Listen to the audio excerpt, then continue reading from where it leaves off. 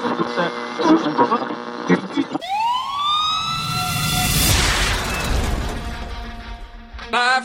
from New York, and live from New York. Hi, everybody. Here's a guy that can dominate a game. A drive to deep left center, and that ball is out of here. No, it's not. Yes, it is. No? What happened? He caught it? You gotta be kidding.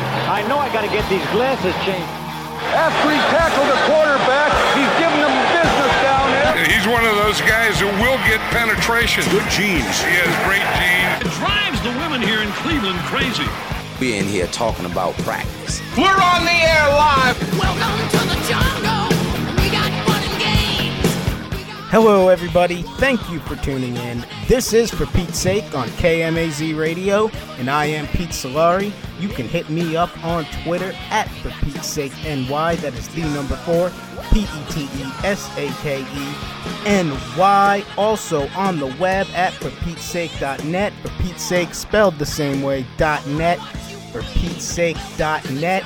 And you can check me out over at the Monday Morning Quarterback, where I am editor-in-chief. And for all your sports news and commentary from yours truly, among others, check out the Monday Morning Quarterback at MondayMorningQB.info and on Twitter and Facebook at the Monday AMQB and hashtag TMMQB. All right, so I am back. This is episode 23, coming at you on a Wednesday, the 10th of January, 2018. Just a little side note about that, because we are coming at you here on KMAZ on the 10th, January 10th, airing this Wednesday. However, this episode is being recorded on Monday, the 8th of January. So, in case anything I say, things change over the next couple of days, I wanted to get that out there. Also, I'm going to release this episode as a podcast on iTunes, TuneIn, Google Play, SoundCloud, the Internet Archive, ForPete'sSake.net, all those places. I'm going to release this a little early before Wednesday, so if you're listening as a podcast before Wednesday and you're a little confused, don't be. If you're listening on KMAZ, that means it's Wednesday, so I wish you all a happy hump day, happy middle of the week, and a very happy new year to you all. Here we are, 2018. Can you believe it? I certainly can. I'm amazed at how fast 2017 went. Probably one of the quickest years of my life that I can even remember. But here we are, 2018. The holidays are now in our rear view. The NFL wildcard playoffs are now in our rear view. And with that in mind, there are two teams I want to start off with today talking about.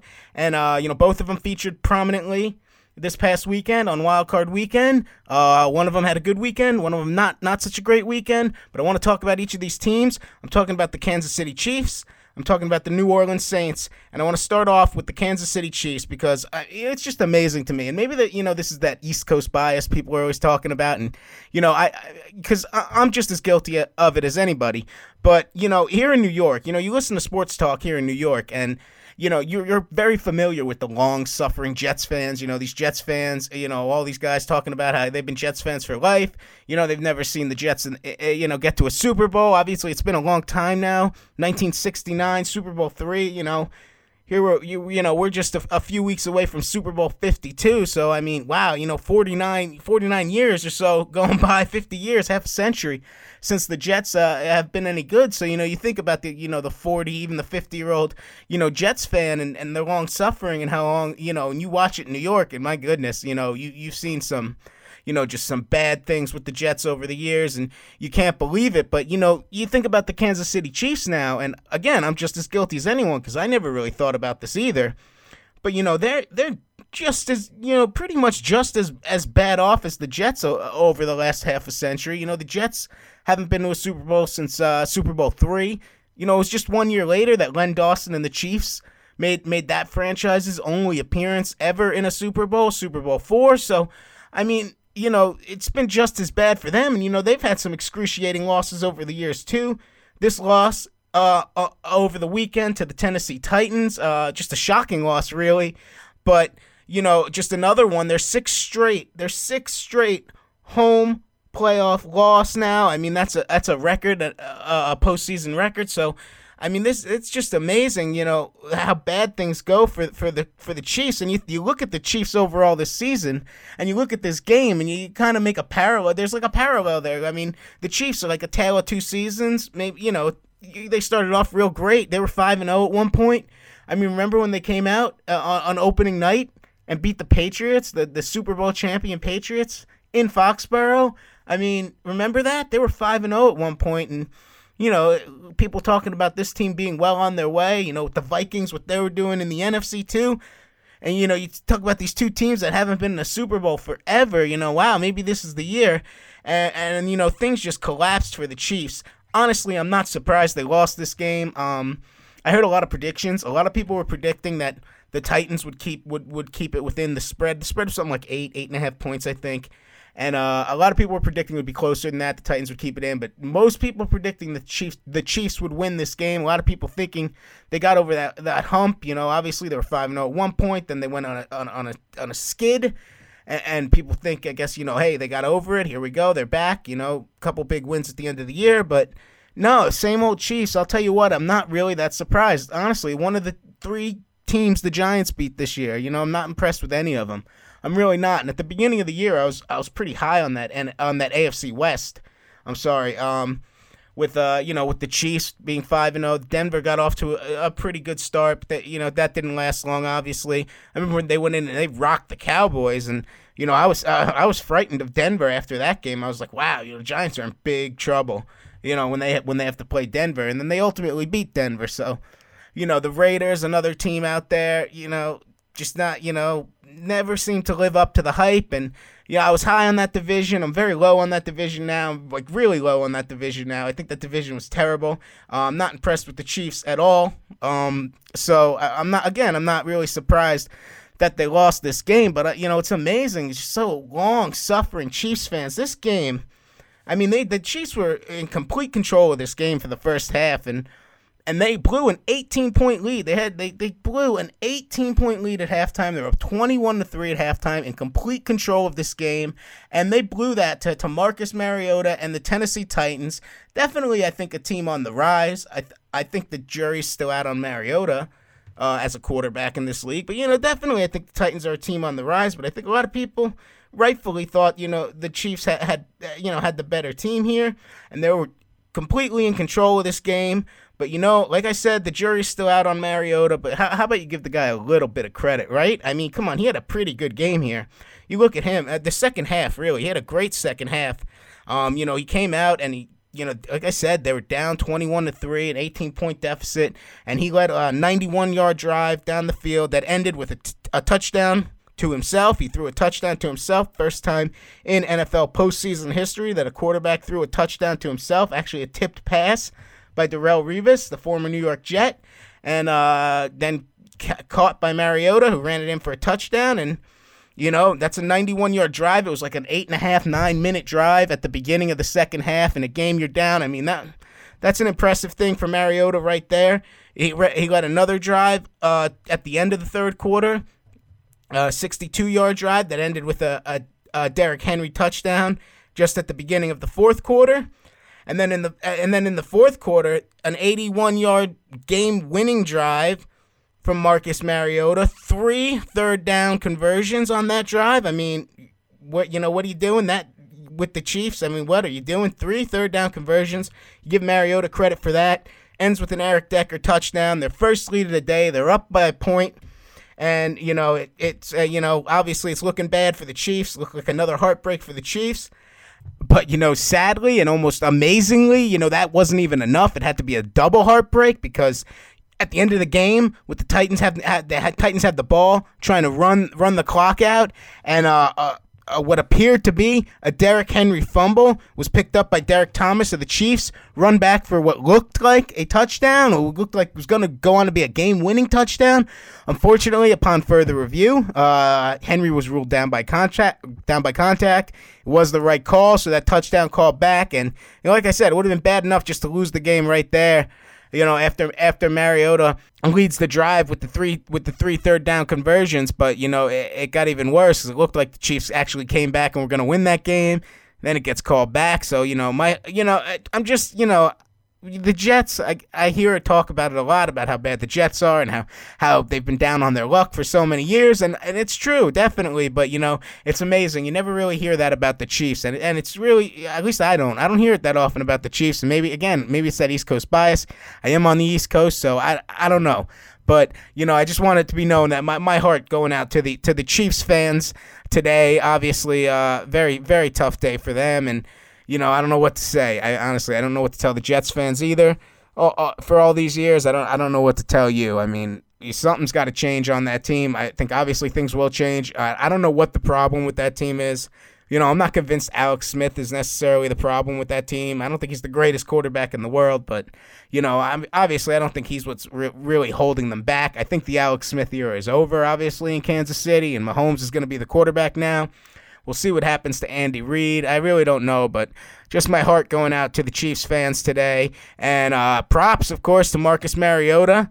Like I said, getting it done in that game. And what's amazing, after that touchdown was called back, on the very next play, Henry pretty much sealed the game. It was the game-clinching first down he got, and it was courtesy. It was really, thanks to a great block by Marcus Mariota. So that kid having a great day, on the rise. 2 AFC South teams now in the Final Four of the AFC. I don't really have a whole lot of high praise for the other quarterback in the AFC South who's still alive, Blake Bortles. Honestly, I watched that game. That was just a terrible game. And Bortles, I give him credit for getting it done with his legs, but, obviously I don't think that's the guy to get things done for Jacksonville or anybody else in this league. So high praise to Marcus Mariota.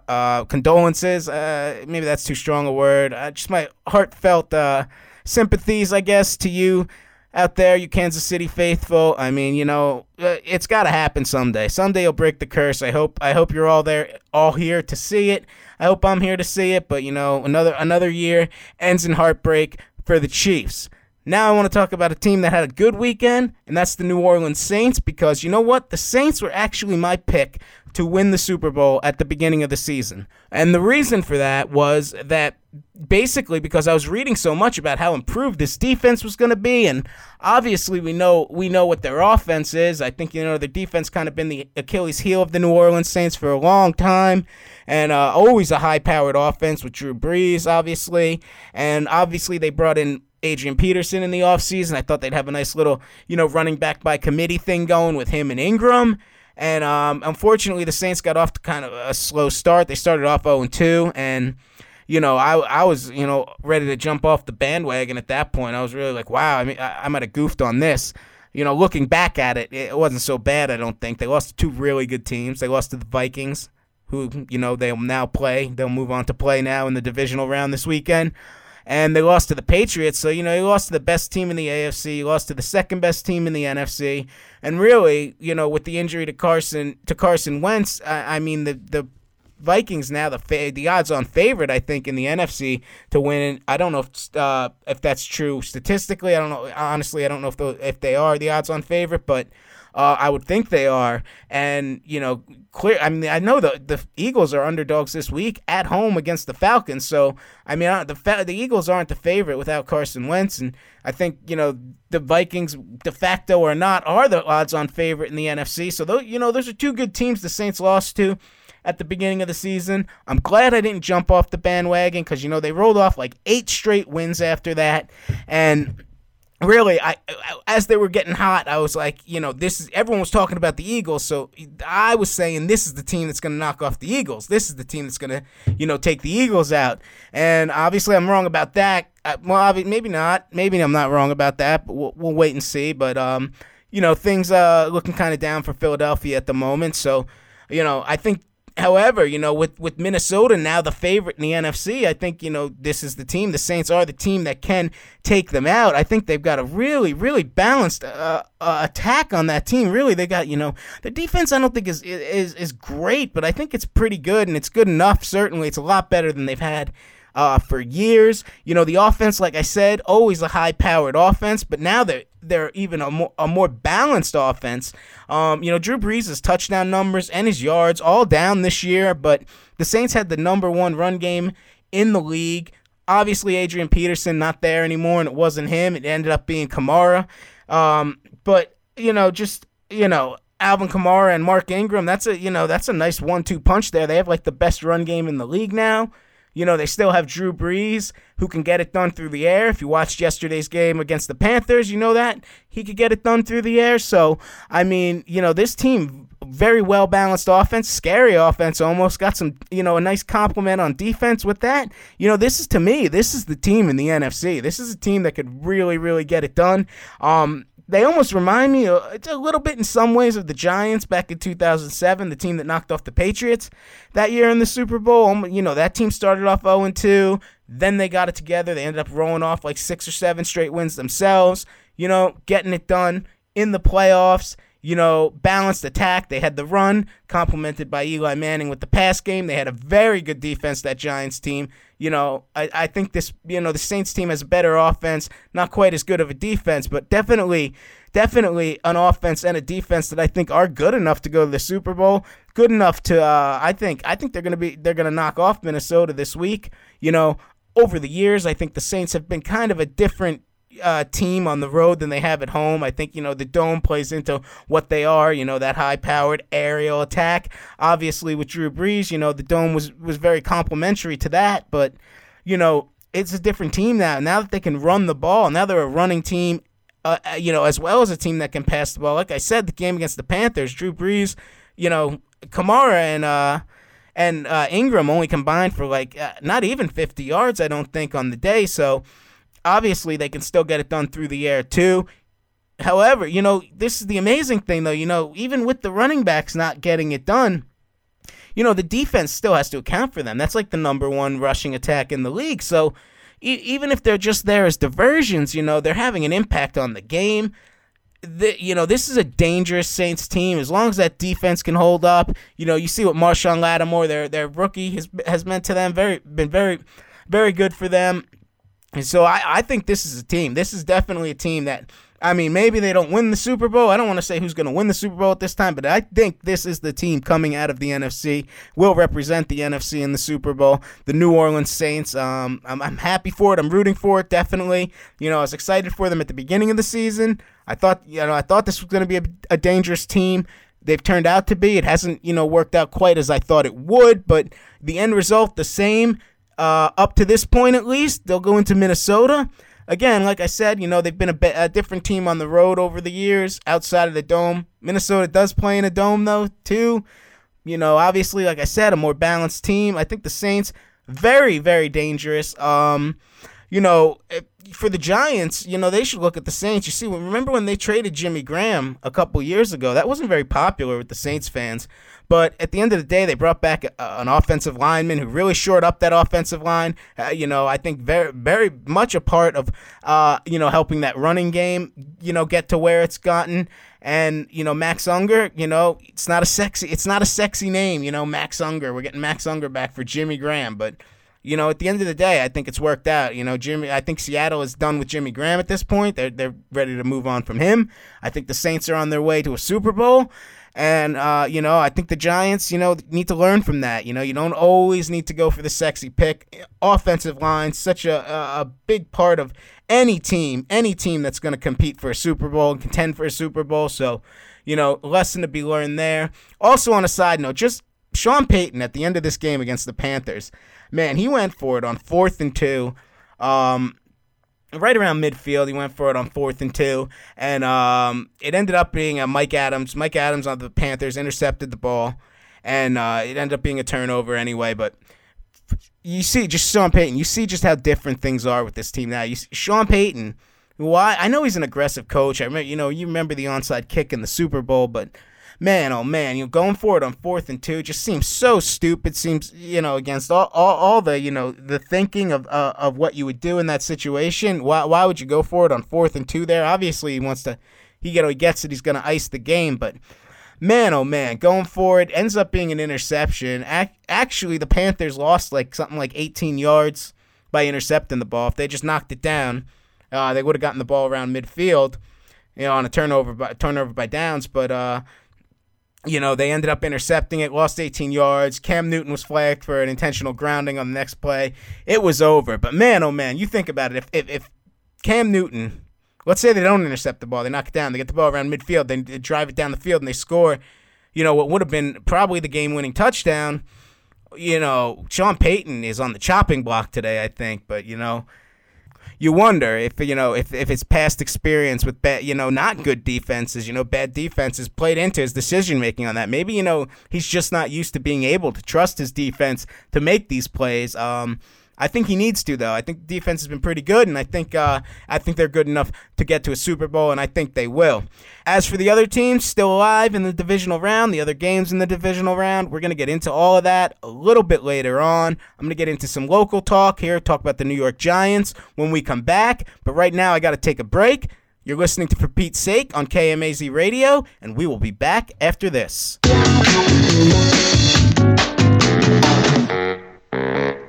I was driving with the dog in the way back and my 2 kids in the back seat, and I saw the sign for the Connecticut School of Broadcasting. Think you want to be a part of the exciting world of radio and television? Check out Connecticut School of Broadcasting. We have nearby campuses in Stratford, Connecticut, Westbury, Long Island, and Hasbrook Heights, New Jersey. I pulled into the driveway, went in, asked for an application, and it changed my life. It's the best thing I ever did. I loved how small the classes were. I loved the fact that when I walked into the classroom, I actually recognized the voice or recognized the name of the person who was about to teach me. The job placement experience is second to none. When I graduated, I had 3 job opportunities, and I have worked in radio every day of my life since then. We've placed thousands of grads for nearly 50 years. Contact us today. Call 1-800-TV-RADIO or visit gocsb.com. Connecticut School of Broadcasting has nearby campuses in Stratford, Connecticut, Westbury, Long Island, and Hasbrook Heights, New Jersey. Call 1-800-TV-RADIO or visit gocsb.com.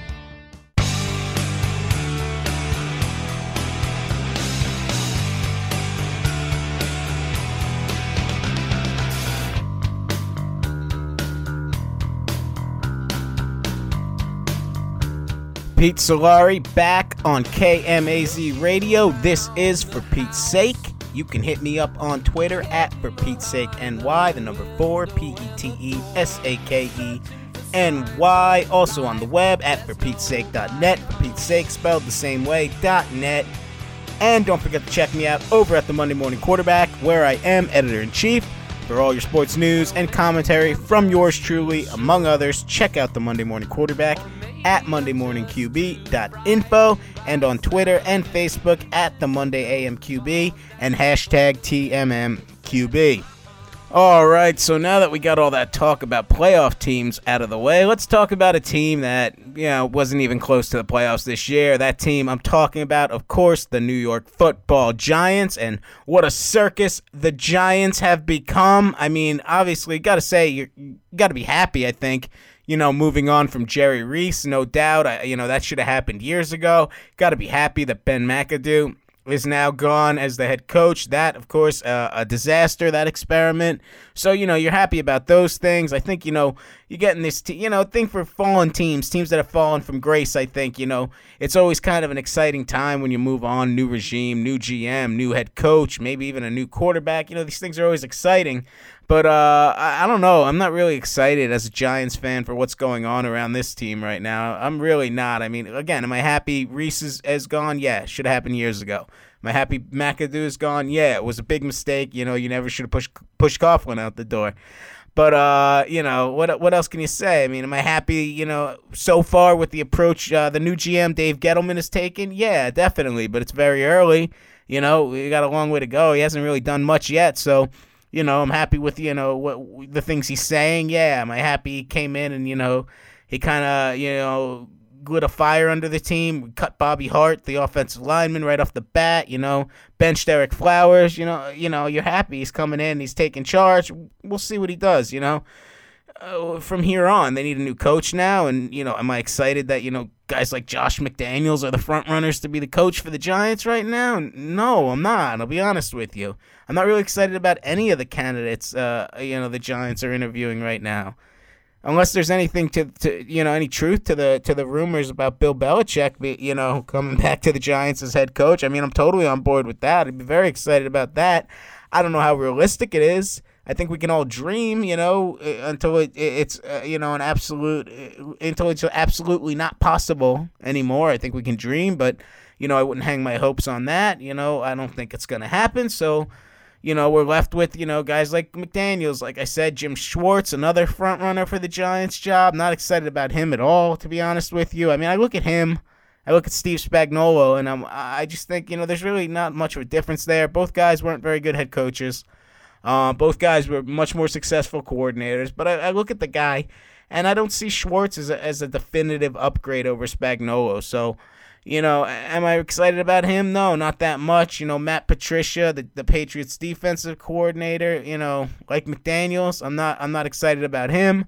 It sounds like he's going to Detroit anyway with the Lions. He's apparently going to take the Lions job, which is kind of interesting. Actually, a friend of mine, not myself, I didn't read an article, but a friend of mine told me about an article he read that said, I guess it was an editorial, that basically said that, the Lions job is a much more attractive job right now than the Giants job. They have this young quarterback in Stafford. And I mean, I don't know if I agree with that, but, I definitely think there's an argument to be made there. But it's kind of interesting that they're going with a defensive guy like Patricia in that sense. You think about, the coach quarterback tandems over the years, the successful ones, the ones that win Super Bowls, Bill Walsh and Joe Montana, things like that, Jimmy Johnson and Troy Aikman, Tom Landry, Roger Staubach, right? These things going on for years, these coach-quarterback tandems. And, if you think, that's what you want to build, obviously the Lions want to build this team around Stafford, but I would just think in that sense they'd go for an offensive guy. But, either way, Patricia doesn't excite me. McDaniels doesn't excite me. I'm just, you see what McDaniels did in Denver. He was ready to build that team around Tim Tebow. Obviously, that didn't work. Obviously that was probably a bad plan from day one. So, am I excited about him? No. I'm really, like I said, I'd love to get Belichick back, but I'm not excited about any of his assistants. They don't make very good head coaches, really, overall, any of them. You think about the great assistants they've had over the years there, the Romeo Crennels and the Charlie Weisses. Bill O'Brien, he's all right. In my opinion, Bill O'Brien's all right. Honestly, that's the one Patriots assistant I don't think I'd be too down on if the Giants could get a hold of him, Bill O'Brien. But I don't think that's going to happen either. Honestly, like I said, not always high on Belichick assistants anyway. They never seem to make it as head coaches. Even Charlie Weiss, he went to college. He wasn't a very good coach there. A great offensive coordinator, though. So, Ben McAdoo, right? But just not excited about that. Pat Shurmur, another one. God, the guy was with the Browns for God's sake. I know he's with the Vikings now, but as an assistant, it's just not exciting me very much. I'm not high on that one. I know there's this assistant from Denver. I can't even remember his name. I don't know anything about him. So, I don't know. He doesn't really excite me either.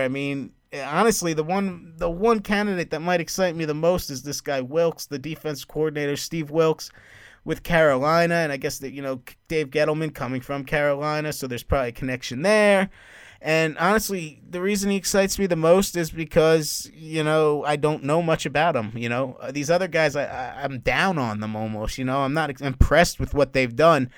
This guy I don't know enough about to not be impressed with him. So, he intrigues me the most. So, to me, he's the only one that excites me. Overall, I'm not very excited about the way the coaching search is going. We'll have to see where it goes, how it ends, and what's to come. Maybe they get, who knows? Maybe Pat Shurmur is another Tom Coughlin, but I don't really think so.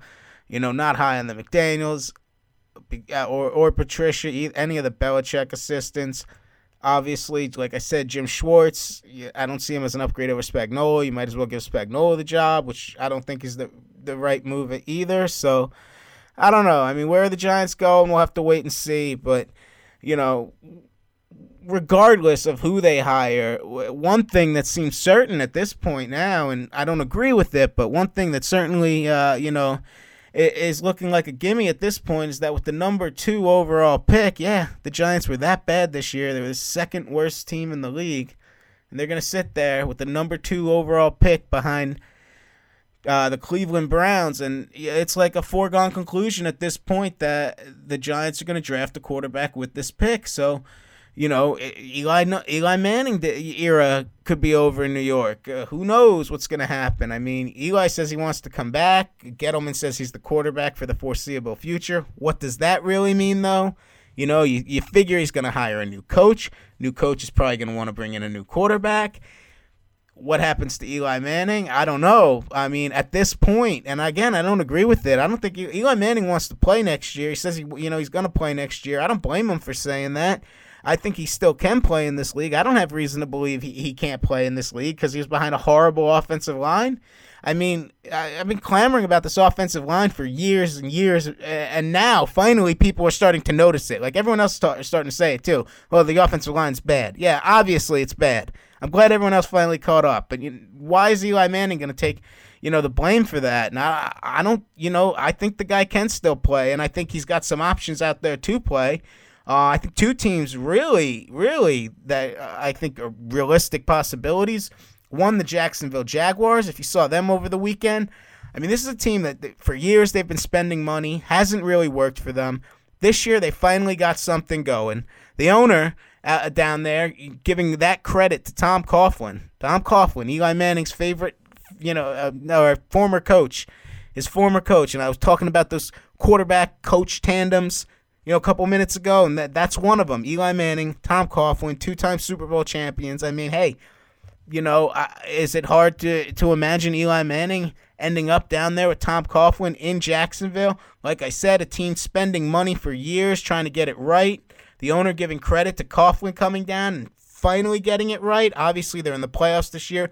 Big turnaround for them this year. I think a team on the rise, too, but Blake Bortles, that guy's not the answer for them. Obviously, they need a quarterback down there. You get a guy like Eli Manning with that team, who knows? Sky's the limit, I think. And, with Tom Coughlin there, too, don't be surprised if that happens. Another option I think Eli Manning has, the Denver Broncos. Obviously, they're looking for a quarterback. And if you heard the news, Mike Sullivan, who was the Giants' offensive coordinator under Ben McAdoo, is actually taking the quarterback's coaching job over in Denver. I don't really know how this works. I guess with the new route, the head coach gone, with the head coach search, the assistants are free to kind of move on. But it's it sounds like Mike Sullivan's taking like a downgrade. He was the offensive coordinator with the Giants. Now he's going to be a position coach with the Broncos. So he's taking a little bit of a downgrade. But what are the Broncos thinking here? Why Mike Sullivan? Are they looking for Eli Manning? Obviously we know what Peyton Manning did for the Broncos at the end of his career. He went out to Denver. He took them to two Super Bowls. He won one of those Super Bowls. I mean, how far off is Denver if they get an experienced veteran quarterback who, again, I think can still play in Eli Manning. So, two realistic possibilities, I think, for Eli Manning in the future. I don't want to see it happen. I think, like I said, I think the guy can still play. And I'd like to see him come back with the Giants. I'd like to see, them try to develop this kid Davis Webb. They drafted him last year in the 3rd round out of Cal. So, what's the plan for him? I thought he was the heir apparent to Eli Manning. I thought that's why he's been, sitting behind Eli Manning all year, and learning. But, now, look, the Giants moving forward, they got this number 1 pick. Seems like a foregone conclusion. Everyone pretty high on Josh Rosen at UCLA. He's already said he doesn't want to play for Cleveland, so, maybe he's there for the Giants. We'll see. Sam Darnold, the kid at USC, basically said he'd be honored to be drafted by any NFL team, so maybe Cleveland goes that way. Rosen's there for the Giants. What happens to Davis Webb then? And if we're gonna waste this pick on a maybe not even waste. Maybe waste isn't the right word, but if we're gonna use this pick this year on a quarterback, why did we waste a 3rd round pick on a quarterback in Davis Webb last year? I mean, just a lot of mistakes in the past, and it just seems like we're compiling them, we're piling them on here, and like I said, Davis Webb, I mean, you had to have some faith in him. You used a 3rd round draft pick on him. A lot of the guys on the team now, Landon Collins specifically, coming out and saying, we don't need a quarterback, that Davis Webb is the heir apparent to Eli Manning. So, what else can you get for this number 2 pick? I mean, who knows? I don't. The kid Barkley, the running back out of Penn State's getting a lot of talk in New York, too. I'm not big on drafting running backs right there with the number 2 pick. I think, you look at the Cowboys a couple years ago. They used that pick on Ezekiel Elliott. It was like the number 4 pick. They could have had Joey Bosa right there. I think the Cowboys would be a lot better off, with Joey Bosa on their defense and letting Alfred Morris or even Darren McFadden, who now retired, but letting one of those guys run that ball behind that big stud offensive line. I mean, that like I said, the offensive line is so important for a good football team, and the Cowboys have one, and I don't think the running back really matters there, and I think that's very true in the league. For me, for a running back, what I want out of a running back is basically the guy's got, some speed and doesn't fumble the ball and can run straight ahead, Anything else is like a bonus to me. If he's got some elusive moves, he can make guys miss and tackles, that's great. It's all well and good, but, just don't fumble the ball and, put an offensive line on the field that'll open the holes and make the running back's job easy, basically. So, what do the Giants do with those picks? Who knows? Who really knows? I think, honestly, their best option, though, if it was me, their best option would be to try to trade it. Trade down, try to get a few more first-round picks for the future. Who knows? You trade down with another bad team. You get one of their first-round picks for next year. See what you have in Davis Webb next year. If he's not the answer, you move on, you draft your quarterback. I mean, or you go through free agency. I don't think, I just don't think it's smart right now for the Giants to pick this quarterback here. And I know people say, you don't have this opportunity much, and you don't have a chance to draft your franchise quarterback, so you got to do it when you have the chance. And the Giants over the years obviously been a successful organization for the most part, so who knows when they'll have this chance again. I get all that. I hear it. But here's the thing. What happens if you draft Rosen and he's a bust? And then Davis Webb, you let him go, and he turns out to be the next, Russell Wilson. I know he's not built like Russell Wilson. He's a lot bigger than Russell Wilson. I do hear he has mobility, though, Webb. Obviously, I haven't seen a lot of him, but from what I hear, he's got more mobility. So, what happens? What if Rosen ends up being a bust? What if, Webb ends up being the next, Russell Wilson, a third-round pick that, ends up being a Pro Bowl, Super Bowl champion quarterback, and, Eli Manning moves on, and let's say he goes and wins a Super Bowl in Denver. What, the Giants are going to end up with egg on their face if that's what happens. The thing is, nothing is a sure thing, and you got this kid Webb. You drafted him for a reason, I think, right? And you've had him now for a year, and I haven't heard anything, to the point where, they think they need to move on, that this isn't the guy. This guy can't play in this league. His teammates have his back. So, I'm not sure it's the smartest move. It might be better for the Giants to maybe trade down in this draft, compile more draft picks for the future, and move forward with Eli and Webb. I mean, honestly, like I said, what happens? If you're a Giants fan, how are you going to feel if they draft Rosen and he turns out to be, another Jamarcus Russell? And then Davis Webb ends up being a Pro Bowl, Super Bowl champion quarterback, and Eli Manning goes to Denver and wins a Super Bowl. How are you going to feel about that as a New York Giants fan? How are you going to feel about your team and your organization if any of that happens? And honestly, I'm so down on the Giants recently and how they've really, since they pushed Coughlin out the door, that I almost wish that would happen. Part of me wishes that would happen right now. If it actually happens in the future, I'm going to be pissed. I know it. But right now, part of me wishes that's what happens. That they draft Rosen, he doesn't work out, that Webb goes on to be a very, very good to great NFL quarterback, and that Eli Manning goes on to win a Super Bowl with Denver. One better. I hope Eli Manning goes on to win that Super Bowl with Jacksonville. Because then, Tom Coughlin gets in on the act, then the Giants will totally have egg on their face. And I honestly, I think, I'm very nervous about this. I just don't think the Giants need to move on from Eli Manning yet. I think he's still got at least 2 good years left in him.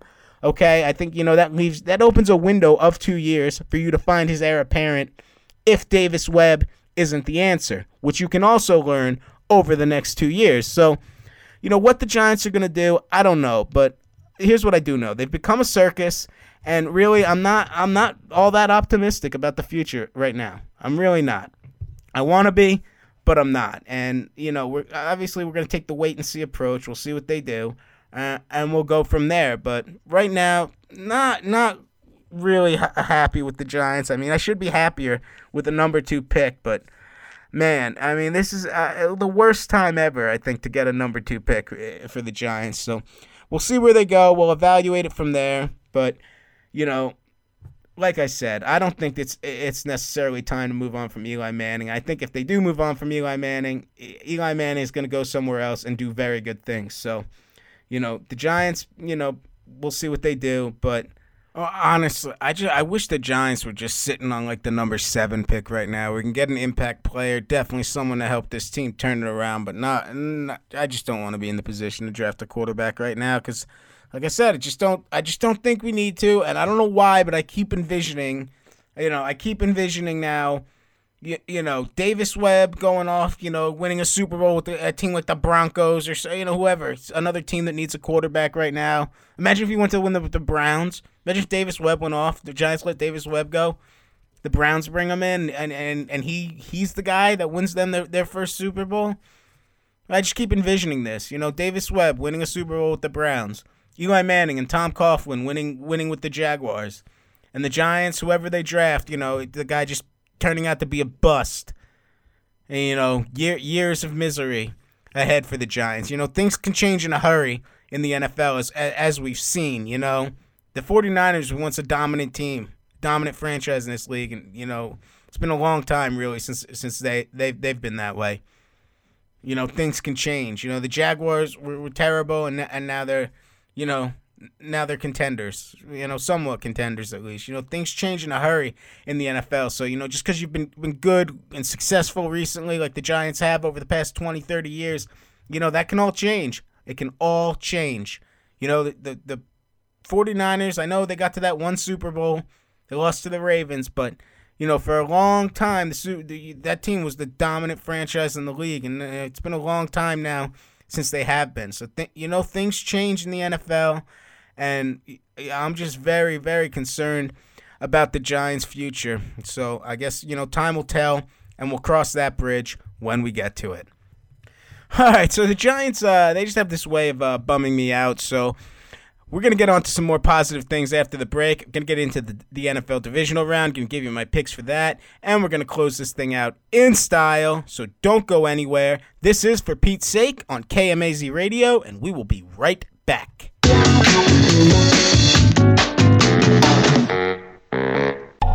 Remember back when school was fun and something to look forward to? Wait, school can actually be fun? That's right, earning an education and having fun can go hand in hand, and you'll see what I'm talking about when you attend the Connecticut School of Broadcasting. The learn-by-doing approach and the hands-on training you receive as a student at CSB works wonders for those who aren't exactly textbook learners like myself. The fact that broadcast professionals currently working in the industry teach the classes gives its students the first-hand knowledge they need to know to work in this industry. The Connecticut School of Broadcasting is the oldest and largest group of communication schools in the country, and 2014 marks the school's 50th anniversary. Let CSB make your broadcasting dreams become a reality, and enroll today by calling 1-800-TV-RADIO or log on to go.csb.org. Both day and night classes are available. Call 1-800-TV-RADIO today to schedule your studio tour.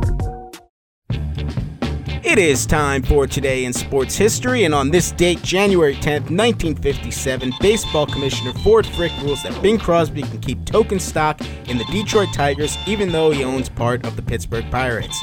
In 1982, Dwight Clark makes his iconic fingertip catch on a touchdown pass from Joe Montana with 58 seconds left in the NFC Championship game as the 49ers defeat the Cowboys and advance to Super Bowl 16. In 1983, the New York Supreme Court issues a preliminary injunction barring the Yankees from playing a season-opening series against the Tigers in Denver. And on January 10th, 1996, after winning 2 Super Bowls with the Cowboys, Jimmy Johnson is named head coach of the Miami Dolphins. To learn more about what happened today or any day in sports, film, music, TV, and more, check out onthisday.com, and don't touch that dial. For Pete's sake, we'll be right back on KMAZ Radio.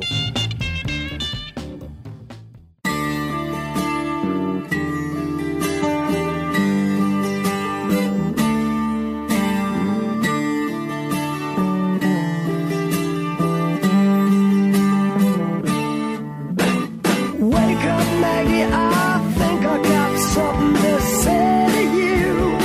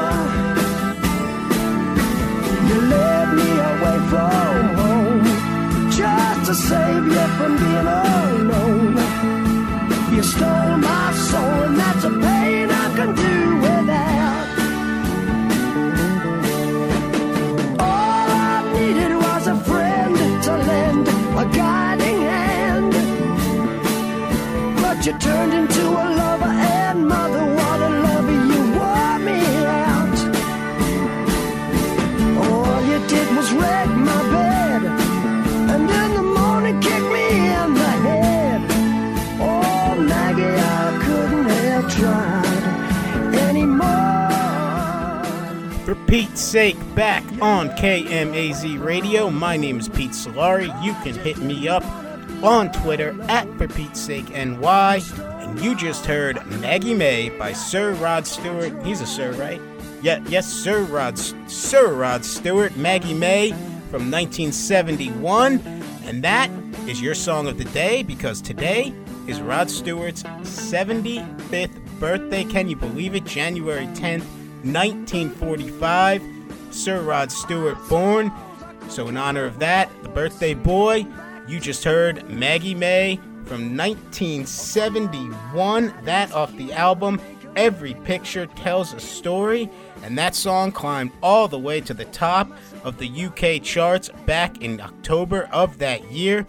Also re-entered the UK charts 5 years later in December of 1976.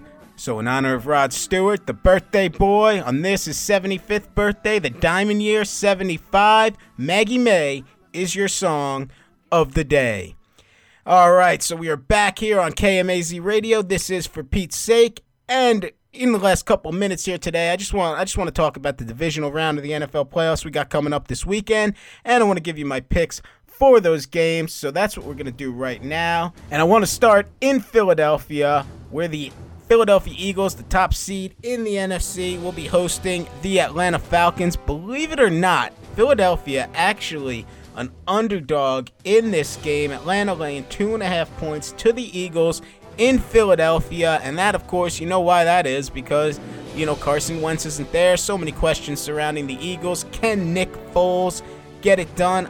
Honestly, I look at this game, if you're betting on this game, and if you are betting on this game, please, you know, seek other counsel besides my own before you lay any money, especially serious money, on my picks. But honestly, I look at this game, you know, just a 2.5 point spread. It's basically a pick 'em to me. I think this is going to be a close game. I think, you know, I don't think Philadelphia's going to get run out of the building or anything, regardless of who the quarterback is. Still a very good team there in Philadelphia. But, you know, I look at the Falcons. I honestly, I look at this game as a pick 'em. 2.5 points. I think it's going to probably be like a 3-point game. So it really is a pick 'em. And if I was a betting man, which I really am not, I'd probably give the edge to you know, Matt Ryan and the Falcons. Obviously, the experience they have, and of course they're coming off, you know, a big win out in LA. A team a lot of people were very high on the LA Rams, but you know, the Falcons out there getting it done. Obviously, we know what they did last year, all the way to the Super Bowl. You know, they should have won that game, honestly. You know, but they're back in the playoffs this year. I like their experience. Like I said, it's a pick'em game to me. I wouldn't be surprised if Philadelphia won this game. Not in the slightest would I be surprised if they won this game. But like I said, if I was a betting man, which I'm not, I would probably lay my money on the Atlanta Falcons. All right, moving on over to the AFC. We got New England and Tennessee. That one in Foxborough this weekend. Obviously, you heard me talking about Tennessee a little earlier on. Very high on Marcus Mariota after last week, but, you know, this is the New England Patriots. This is a different animal. Obviously, you've heard about the power struggle going on there with the owner, Robert Kraft, the quarterback, Tom Brady, and the coach, Bill Belichick. Hey, listen, I'd like nothing more than to see the Patriots get knocked off. And I'm not one of these Patriots haters. Honestly, over this Patriots dynasty, this Belichick-Brady dynasty, I've always kind of rooted for the Patriots. Outside of when they played the Giants in those 2 Super Bowls, I was always pulling for the Patriots for the most part in those Super Bowls. So I'm not a Patriots hater by any stretch, but yeah, I'd love to see them get knocked off. I'd love to see Bill Belichick become available. Like I said, I can dream. Don't think it's going to happen, and I really don't think it's going to happen this week. Marcus Mariota, like I said, jury's still out on this guy. On the rise right now. I think you saw what he did. You saw what he did last week with against Kansas City. Honestly, I think, you know, this Patriots team, just a different animal. They are a 13.5 point favorite. So the question here is, you know, do they cover or not at this 13.5? Listen, like I said, I think the Tennessee Titans are a good team.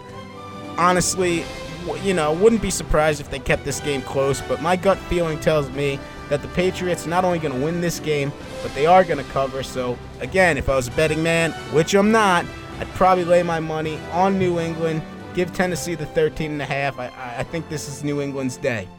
All right, also in the AFC, you got Pittsburgh hosting the Jacksonville Jaguars. This a 7.5-point spread. The Jacksonville Jaguars giving 7.5 to the Pittsburgh Steelers. This one up in Pittsburgh at Heinz Field. What can you say? I mean, the Jacksonville Jaguars at this point, I'm rooting for them again because Tom Coughlin, I'm a fan, so I want to see Coughlin do well. But I don't know. I mean, you played the Buffalo Bills this past weekend. You didn't look very good. Blake Bortles actually, really getting the job done with his legs. He actually rushed for one more yard than he threw for in the game. He only threw for like 87 yards. He rushed for 88. So he definitely got the job done. But, with all due respect to, Tyrod Taylor and LaShawn McCoy, the Pittsburgh Steelers, that's a different animal too. You got Ben Roethlisberger up there, Antonio Brown, Le'Veon Bell. Obviously, this is a team with a ton of experience, a great coach in Mike Tomlin. Just, the Jaguars, hey, they're playing with house money at this point. Anything could happen. Like I said, I always look back to that 2007 Giants team. Obviously, Tom Coughlin, a big part of that. They weren't supposed to beat the Cowboys or the Packers or the Patriots. Anything could happen in the NFL playoffs.